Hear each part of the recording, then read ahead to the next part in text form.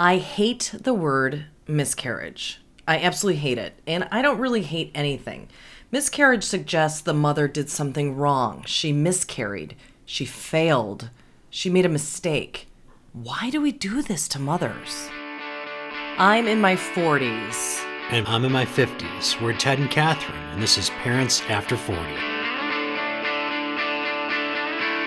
I was a television executive producer for 20 years, and now I'm a public speaking and media coach. And I've worked in healthcare technology for about 20 years. I built my own company, and I wanted to build a family.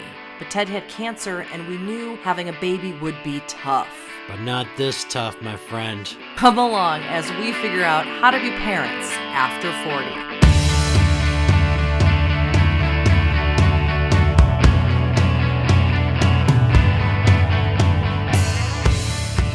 This is probably one of those episodes you want to listen to with your headphones. We kind of lay everything out there. So here we go.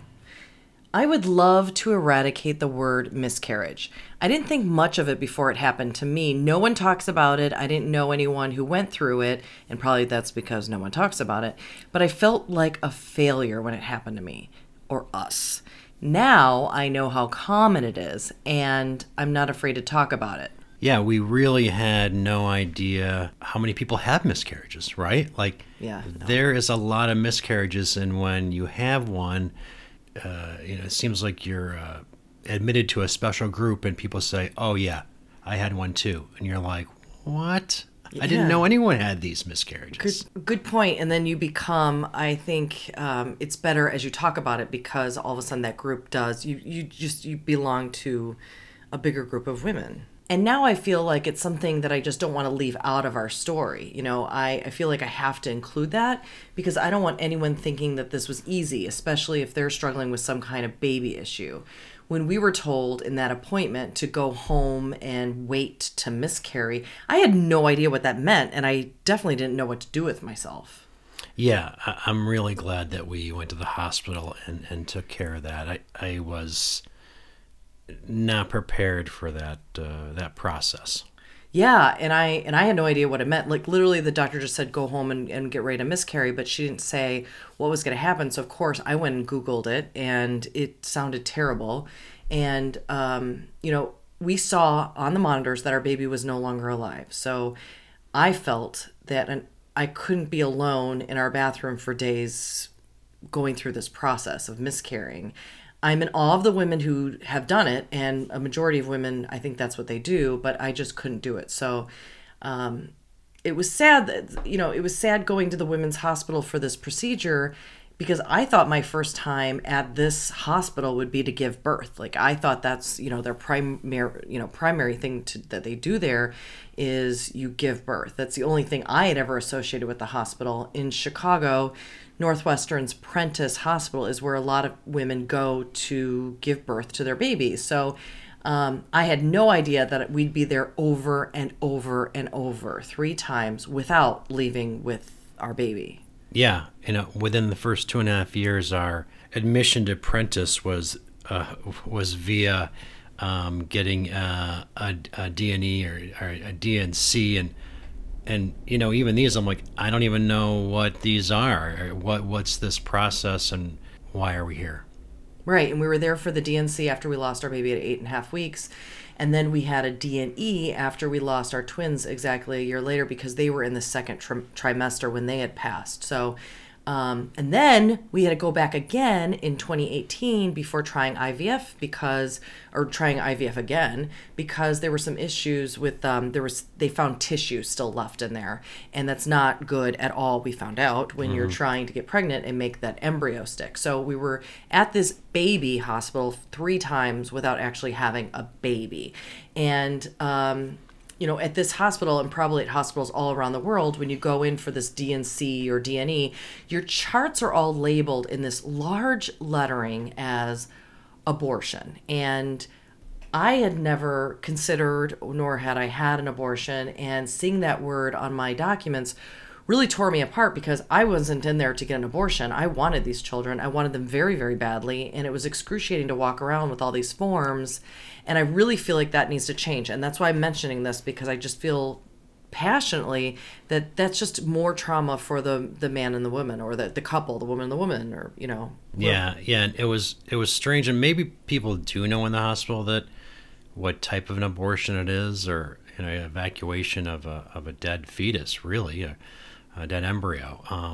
And it's a medical issue, but it was really a traumatic process. And you know, I don't even know. I mean, it's PHI, it's private healthcare information, but it's rough having that type of documentation in your charts if it's not really fully explained of what happened and why you were there. Because it wasn't an abortion. It was the baby died, and we had to get that out to move on.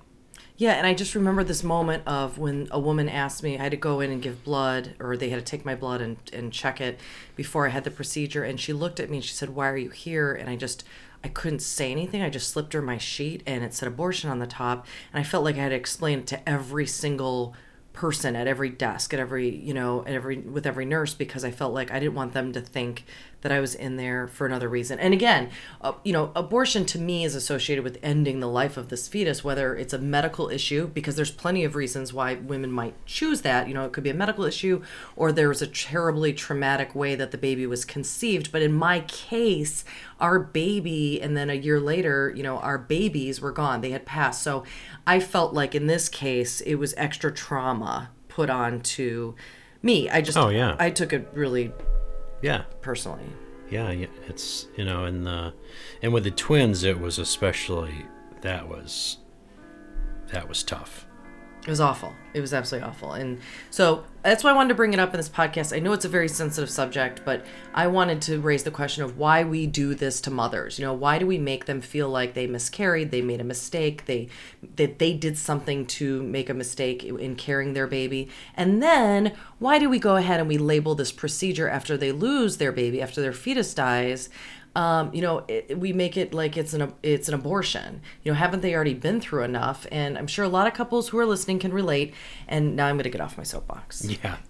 Yeah. You know, it's as we've said, there's many parts of this process that we didn't know about, and want to tell you about all those parts. And really too, we found out, and on a good note, that a lot of babies are you know, they're not healthy, and they die in utero, and a lot of women miscarry, and we just don't hear enough about that, I don't think, because it's really normal, and that happens. So moving on to IVF, we thought IUI would be easy, but it wasn't, and so we thought, okay, IVF had to be, right?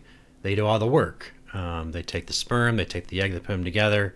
And then, you know, they grow them in the right environment, and then you implant them into the uterus. I thought, you know, that would be all it was, and short and sweet, and a simple process. And boom, you're pregnant. That's what we thought. We're talking about IVF in one of the upcoming episodes.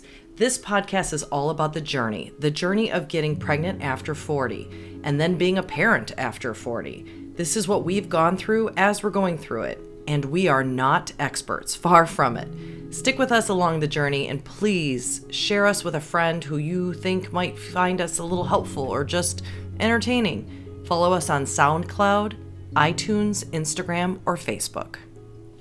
Or MySpace.